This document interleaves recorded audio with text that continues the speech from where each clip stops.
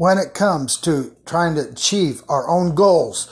We are our own enemy because of negative thoughts that hold us captive and doesn't let us go forward. What we don't realize is the Bible says to take negative thoughts and hold them captive. Why? Because Jesus knows the negative thoughts can stop us, and he wants us to be free of this. And we are free in the name of Jesus, but we just don't apply the blood of Jesus to our lives to set us free. A way to explain this is that you take an elephant.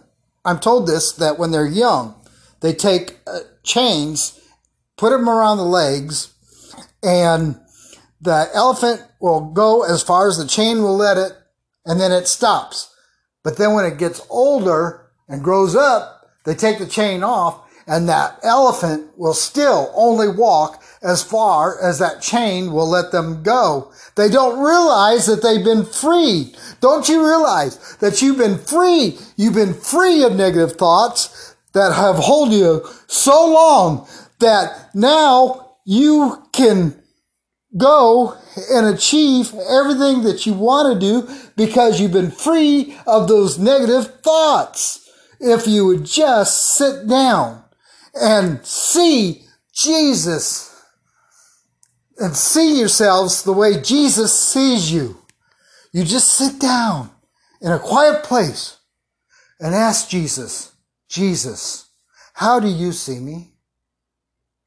Jesus, how do you see me? You would be amazed at the answer.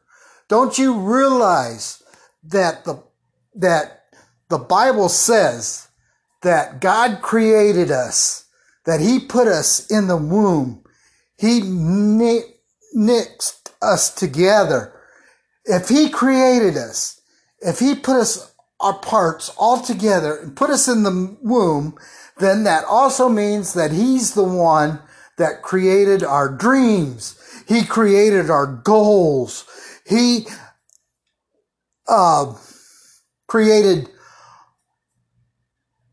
our goals, for lack of a better word. He created us.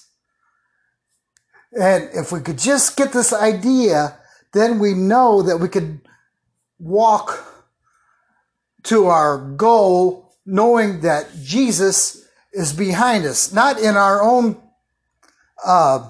confidence, no, but in Jesus Christ. See, the thing is if we took that time to sit down and say, Jesus, how do you see me?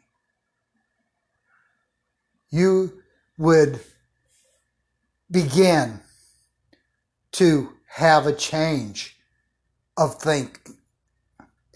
You would be able to see other people the way Jesus sees them. An example of this is I had somebody at work that I just could not get along with. I could not get along. And then one day I sat down and said, Jesus, how do you see this person? And it changed my whole thought of this person. I was able to see them being hurt. It changed how I saw the world. When you get an idea of how Jesus sees you, then you're walking a little lighter, you're standing a little straighter, you're able to look people in the eye, and you're able to go and achieve whatever it is that you're wanting to achieve in life. It will change you. Moses, when he started out, he had to meet the king, and he was so unsure of himself, he had to have Aaron with him. But then he went up to the mountain, got the 10 Commandments, and had an encounter with the living God. And when he came down that mountain, he had been changed. Because if you look, the Bible says in Hebrews that consider Moses elegant in speech and in action. Wow. Something in that mountain changed his whole life. And he was able to complete God's mission in confidence, knowing that God was with him.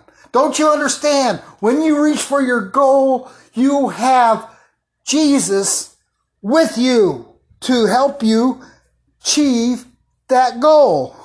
Now you can say, okay, but that's the Old Testament.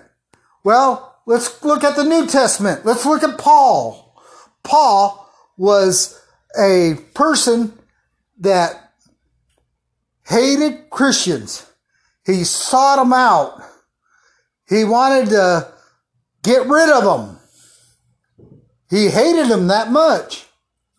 But then one time, he had an encounter with Jesus Christ that changed his whole life.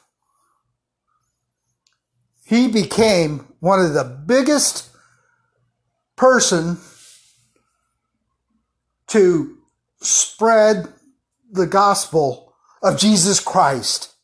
He had a whole complete turnover. Why?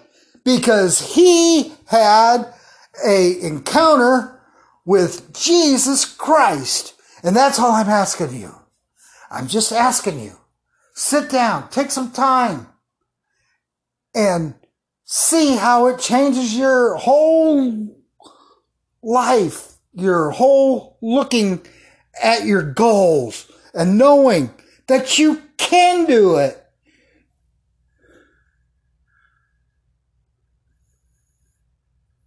You can keep your eyes on the prize. Thank you very much for listening to this message.